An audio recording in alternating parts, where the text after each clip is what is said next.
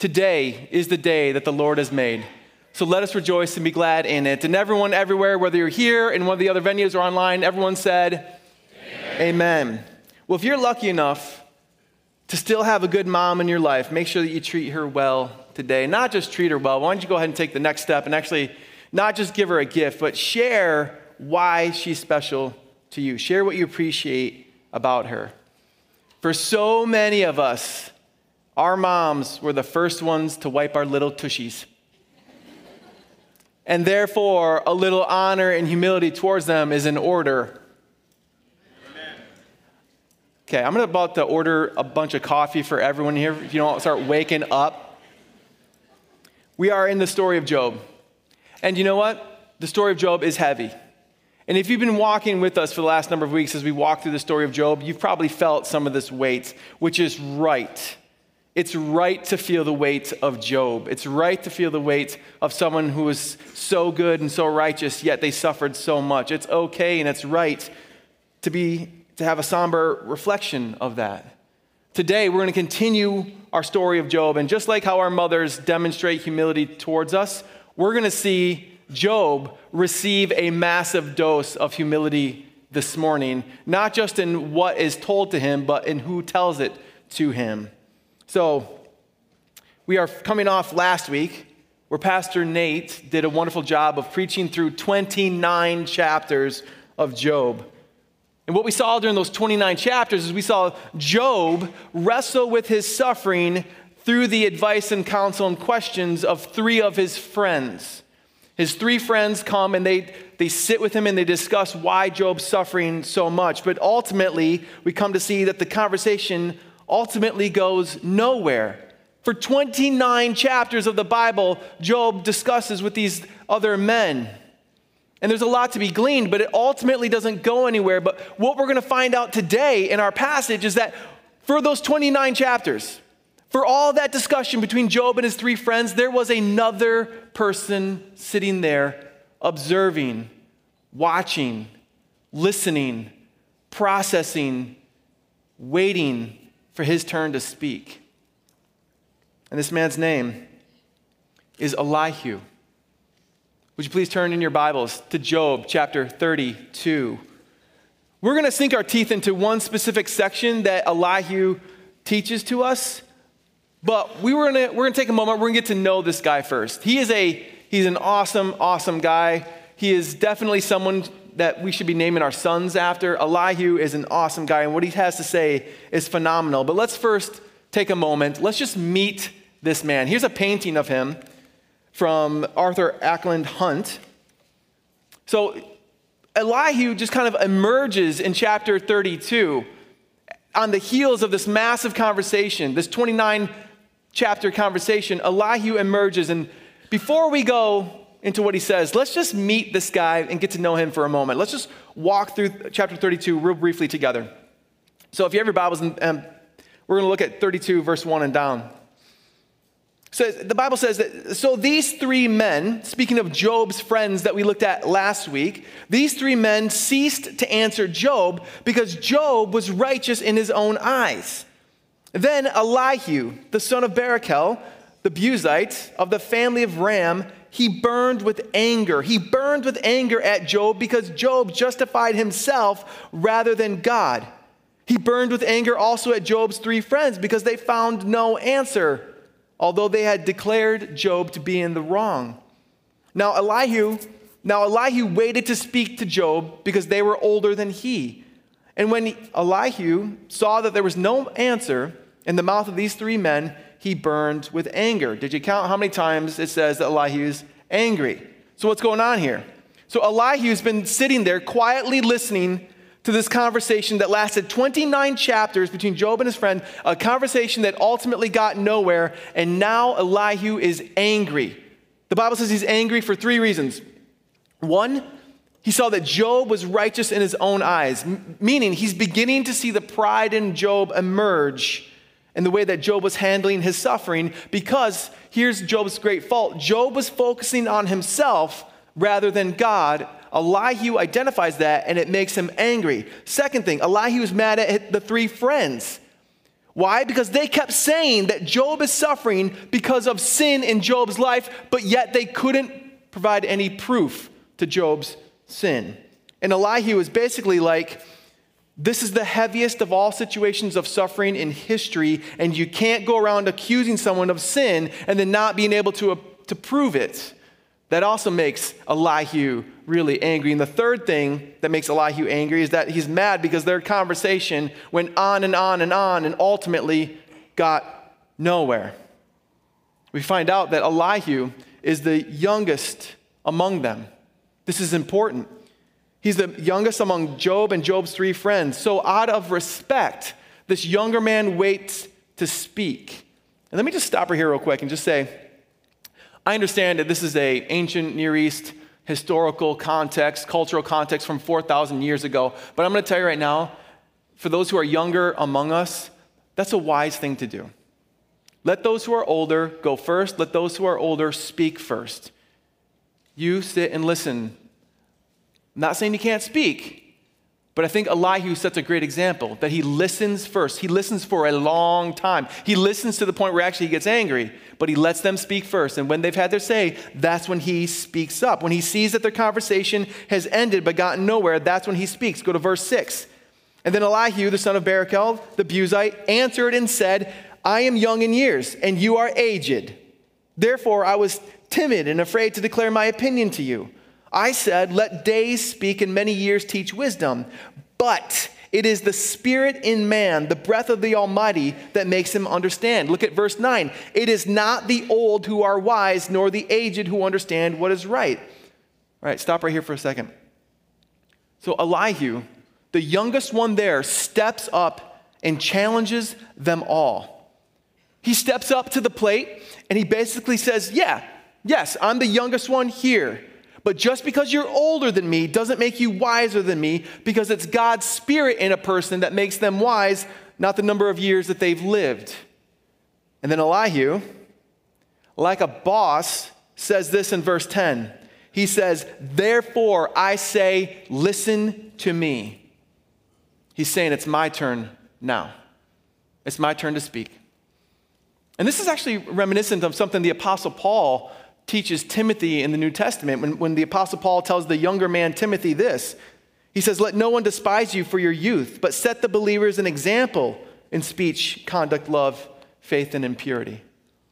So this younger man, Elihu, steps up. And again, for the younger generations among us, this is why we seek the Lord, to gain wisdom. Yes, of course, we listen to those who have gone before us. Our moms set great examples for that. But the Bible tells us that it's the breath of the Almighty that gives a person insight. It's the breath of the Almighty. It's the Spirit of God that makes a person wise. And the Bible says that the Word of God is God-breathed. The Word of God is the Bible. It's God-breathed. So to know wisdom, we must know God's Word. The Bible, which has been challenging humanity since it was written, yet continues to stand the test of time, continues to be the bestseller, most read book in the entire world. The Bible does not say, once you hit 60, then you're wise. The Bible says the fear of the Lord is the beginning of wisdom. When you know your place before God, that's when you can start to gain insight. And so God uses this younger man, Elihu, to teach and to humble Job and his friends. In over 6 chapters, Elihu teaches Job, and he teaches us. And there's so much here. There's so much richness. And we're going to sink our teeth into one specific passage. But if I could just give you a quick, broad overview of Elihu's grand speech, it would be something like this. Elihu's speech to Job through these chapters 32 to 37 is this. Number 1, God is not silent in our suffering. We cry out to God. We think he's not answering. God is not silent. God speaks through pain. He speaks through his word. God is not unjust in our suffering. We're going to find that out in a little bit more detail here this morning. God is not unjust in our suffering. Elihu goes on in the next chapter, 35, to say that God is not absent in our suffering. He is present with us. The fourth thing that Elihu shows us is God is not helpless in our suffering. God doesn't stand aside and wishing that he could do something but doesn't. This all feeds into the grand and great mystery of faith. At some point, we're going to have to come back and do a real study on Elihu. I love this guy. But I think it's really good for us to zero in on chapter 34 here this morning. So, again, if you have your Bibles open, I hope you do, jump over to chapter 34. We're going to look at verses 1 to 15 this morning. Now, as you're turning there, we really have to understand the worldview that these guys were leaning on. And let it challenge your own worldview, but here's what's going on. Now, these guys, they understood the world in a very black and white term, in a very black and white way. See, they believed that God was just, that he was a God of justice. He did what was right. They believed that God is just, meaning they believed that good people got blessed by God and bad people got cursed by God. This was their worldview. This is what they believed. And so what happened was you got Job, this righteous man who was suffering. That did not fit into their worldview. And now they had to try to reconcile what they were experiencing with what they knew to be true about God, and it leads them to some bad and dark places, which we're going to find out in a second. This is what they believed, that God blessed the good and he cursed the bad, and now they were confronted with a situation that didn't fit into that. Job's friends say, yes, God is just, God is good. Therefore, Job, you must have some sort of secret sin in your life that we don't know about, although they couldn't point to anything. But on the flip, what we see is Job begin to articulate, I'm righteous. I'm righteous before God, and yet I'm suffering. Therefore, God must be unjust.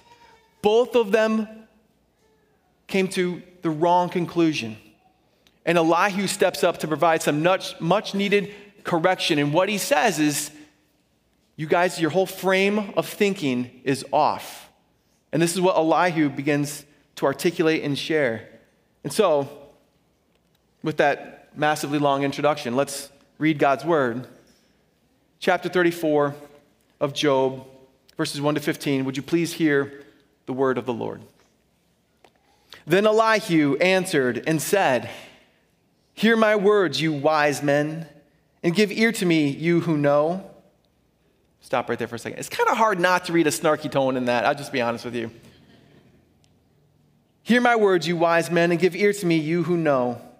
For the ear tests words as the palate tastes food. Let us choose what is right. Let us know among ourselves what is good. For Job has said, I am in the right, and God has taken away my right. In spite of my right, I am counted a liar.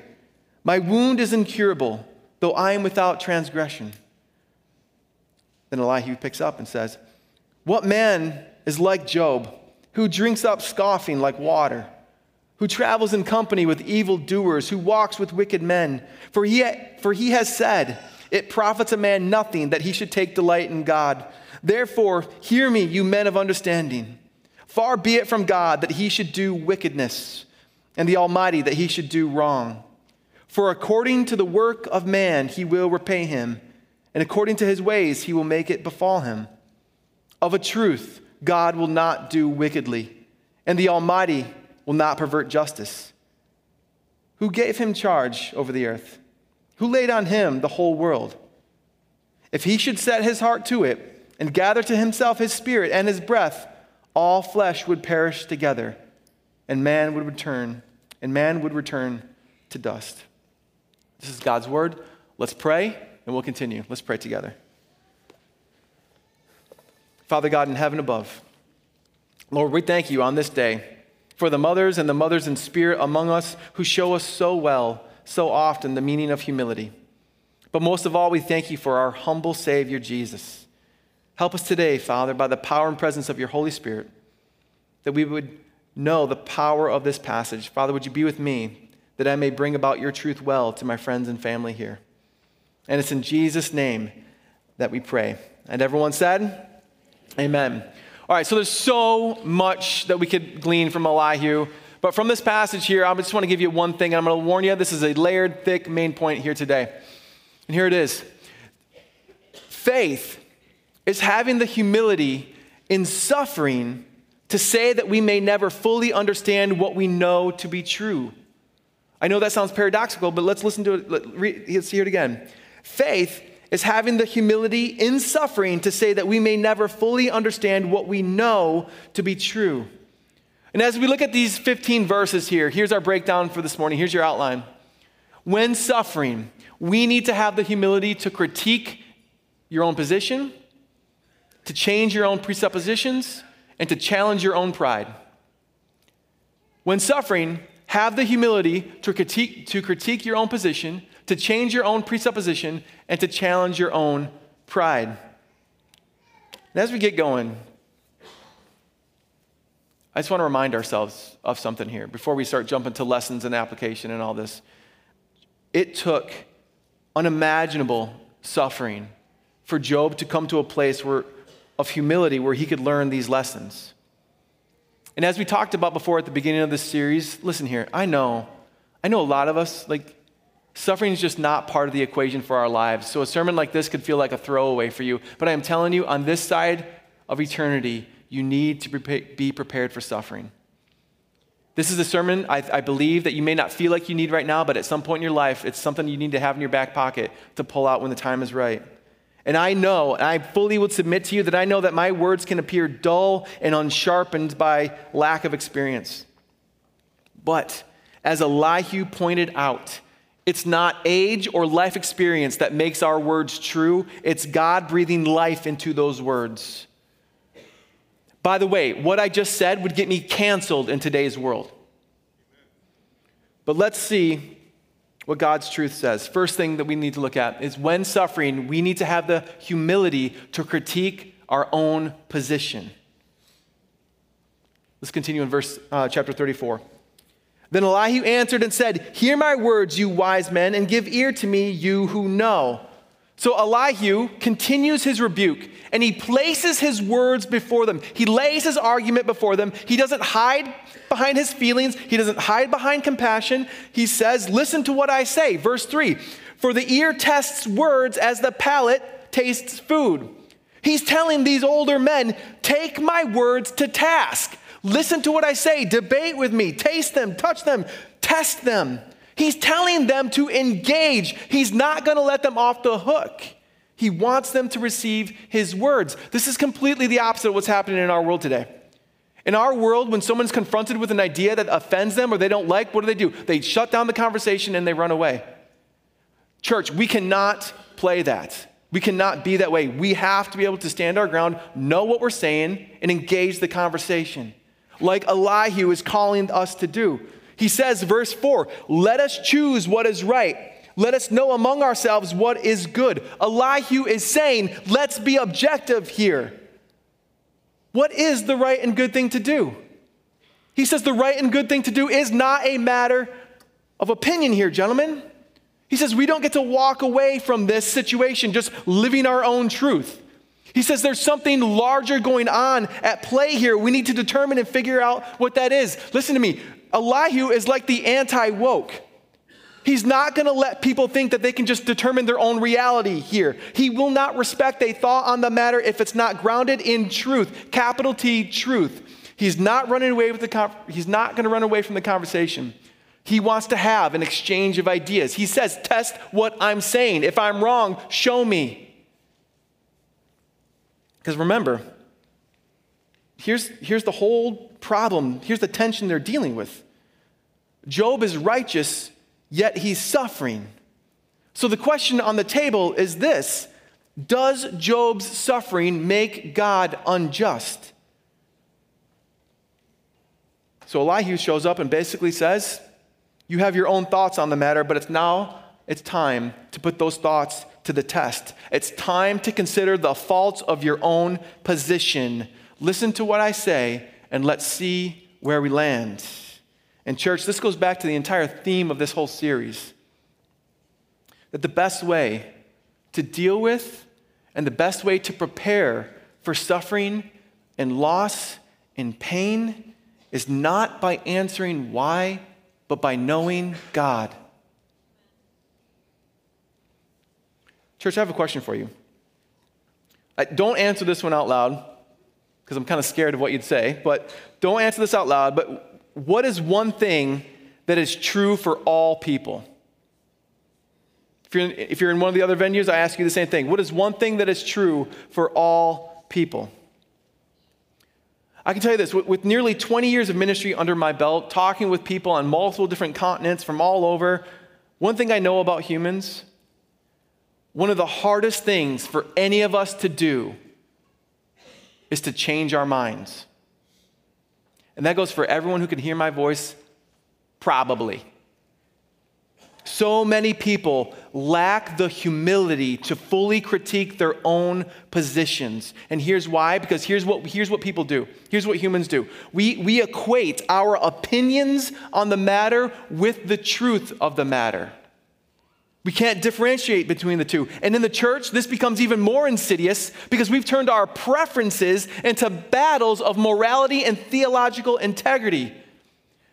And which, by the way, battles of morality and theological integrity are at stake, but they shouldn't be birthed from our preferences, but God's truth. And as we consider our own positions, the next step is to consider from what place those positions are birthed, our presuppositions, which leads to number 2. When suffering, have the humility to change your own presuppositions. So meaning, here's the question, from what base truth am I building my worldview upon? What's the truth that I base my arguments upon? And suffering, when done in humility, can lead to a change in your presuppositions. Listen to this, verse 5.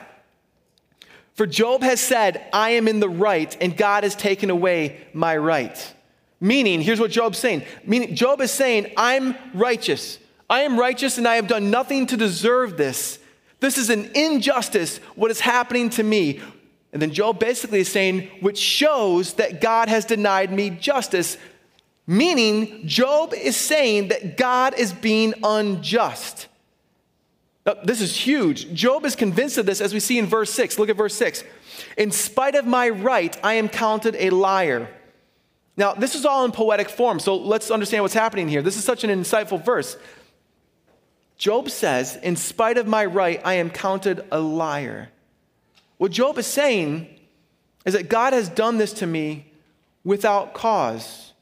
But when I say that this means that God is unjust, people accuse me of speaking falsely. And Job is saying, how am I in the wrong? He goes on to say, my wound is incurable, though I am without transgression. Translation, Job is saying, God is doing an injustice to me, and here's the proof. I am suffering, but without cause. So how can I be lying or saying something untruthful? If God is good, and I'm good, but I'm suffering, that makes God unjust. Right? This all stems from his presupposition on the matter, which is faulty. And Elihu is going to attack that premise. And he challenges us all to do that. What is the fabric of reality that you base your worldview upon? And does it lead you to believe things that are not true about God? Job is saying this because he's relying on his presupposition that God would not allow those who are righteous to suffer. And this is such a key lesson for us. People, hear me. When we don't understand God, his being, his motive, his justice, his plan, when we don't understand that, then it's our worldview, meaning our moral and theological framework. That's what needs to be challenged firstly, not God. And Job, rather than believing that God knows more and God knows better than he does, Job is sticking to his presuppositions, which leads to the wrong conclusion that God is unjust. And with that, Elihu lets him have it. Go to verse 7.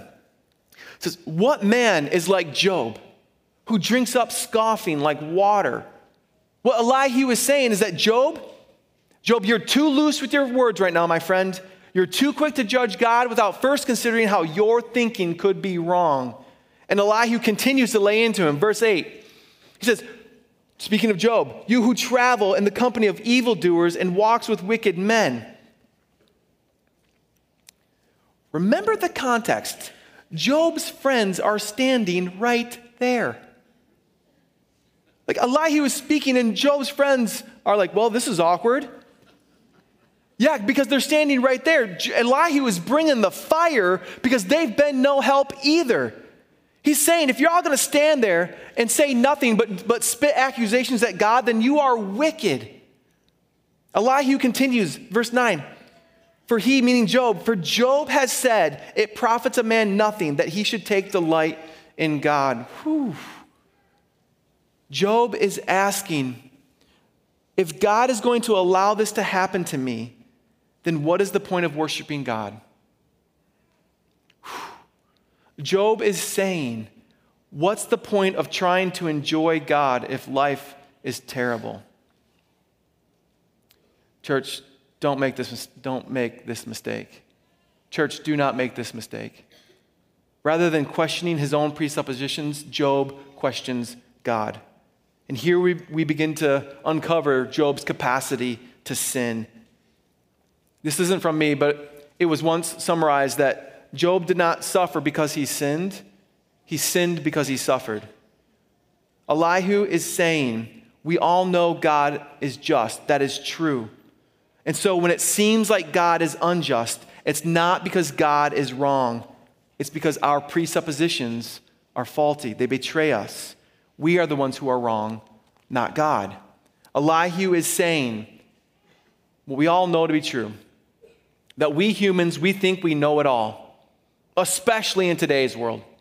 We think we know it all. We think we are people who are more righteous than God. Mankind thinks that we can outsmart God. You know what that's called? Pride.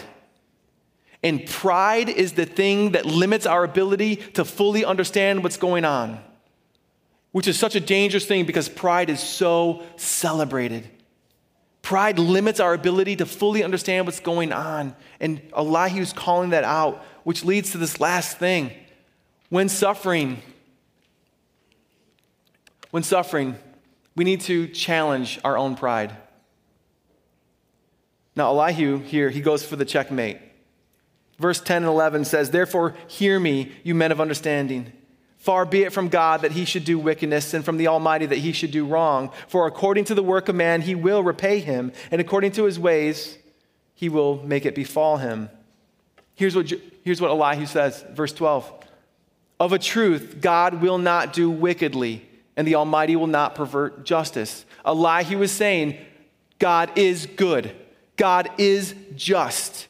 He's saying, don't think for a second anything other than that. Yes, sin will be held to account. The wrongdoer will be held to account, but it's according to God's timeline, not yours.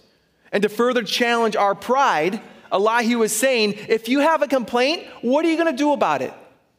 If you have a complaint, what higher authority are you going to appeal to other than God himself? There is only God and there is none higher. He goes on to say, who gave God, verse 13, who gave God charge over the earth? Who laid on him the whole world? The answer, of course, is no one. No one bequeathed to God his status on God or his dominion over the earth. There is only God and none higher. He goes on to say in verse 14 and 15, if God should set his heart to it and gather to himself his spirit and his breath, all flesh would perish together and man would return to dust. Elihu is saying to Job and to us all, remember your place in the universe, Job. You only have breath in your lungs. You only have life because God wills it to be so every moment. And this should give us, especially those of us who know God, perpetual humility. Elihu is not saying that what Job is going through is easy. Elihu doesn't undermine Job's pain. He's not saying that it's easy what Job is going through. He's not dismissing it. Elihu doesn't undermine Job's suffering like this. But it's clear. Elihu is telling us that suffering is not an excuse to sin. It's not an excuse to challenge God's justice. Rather, our suffering is a call for humility because God is not vengeful. God's not vengeful. He's not spiteful. God's not mean. God is good and he is just. And if you are led to think otherwise, it's your presuppositions that need to be challenged. Because when times of suffering come, we must remember That faith is having the humility in suffering to say that we may never fully understand what we know to be true. And if we have any question on this, then let's just take it up a notch and see the suffering of Jesus. If we think the suffering of Job is troublesome, let's look at the suffering of Jesus. Let's look at the gospel.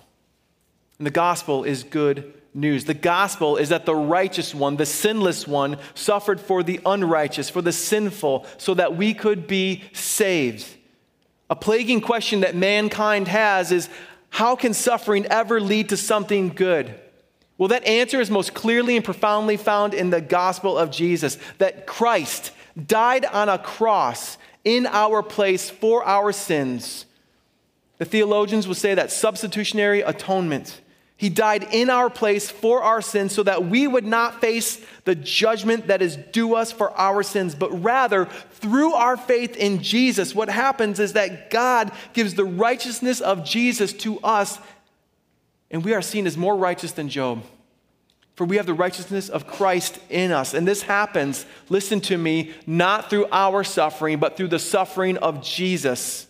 The gospel is the declaration that God is good, that God is holy, that he will do what is right even when we don't fully understand it. And listen to me, what goes for justice goes for love.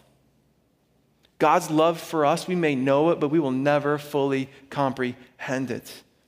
The love that is described when scriptures say, for God so loved the world that he gave his one and only son. Mothers, could you give your only son? What sort of love is this? This is beyond us. That God would so love the world that he gave his only son so that whoever believes in him will not perish, will not die, but have everlasting life, so that we would know the love of God. This is the gospel, that Jesus, the one who was given, the one who was sinless, suffered for those like us who are sinful. Jesus suffered and died, taking our place for us. He stood in our place for us. And the story of Job is definitely a tension that every thinking person and every Christian needs to grapple with. The story of Job is a tension we must face. And the suffering of Job is something we must consider, what he endured. But all of that suffering needs to point us to something even greater, an even greater suffering. It should turn us to Jesus and the suffering that he endured for us. Amen. Just do me a favor, let's stand up. Let's have a little chat for a second.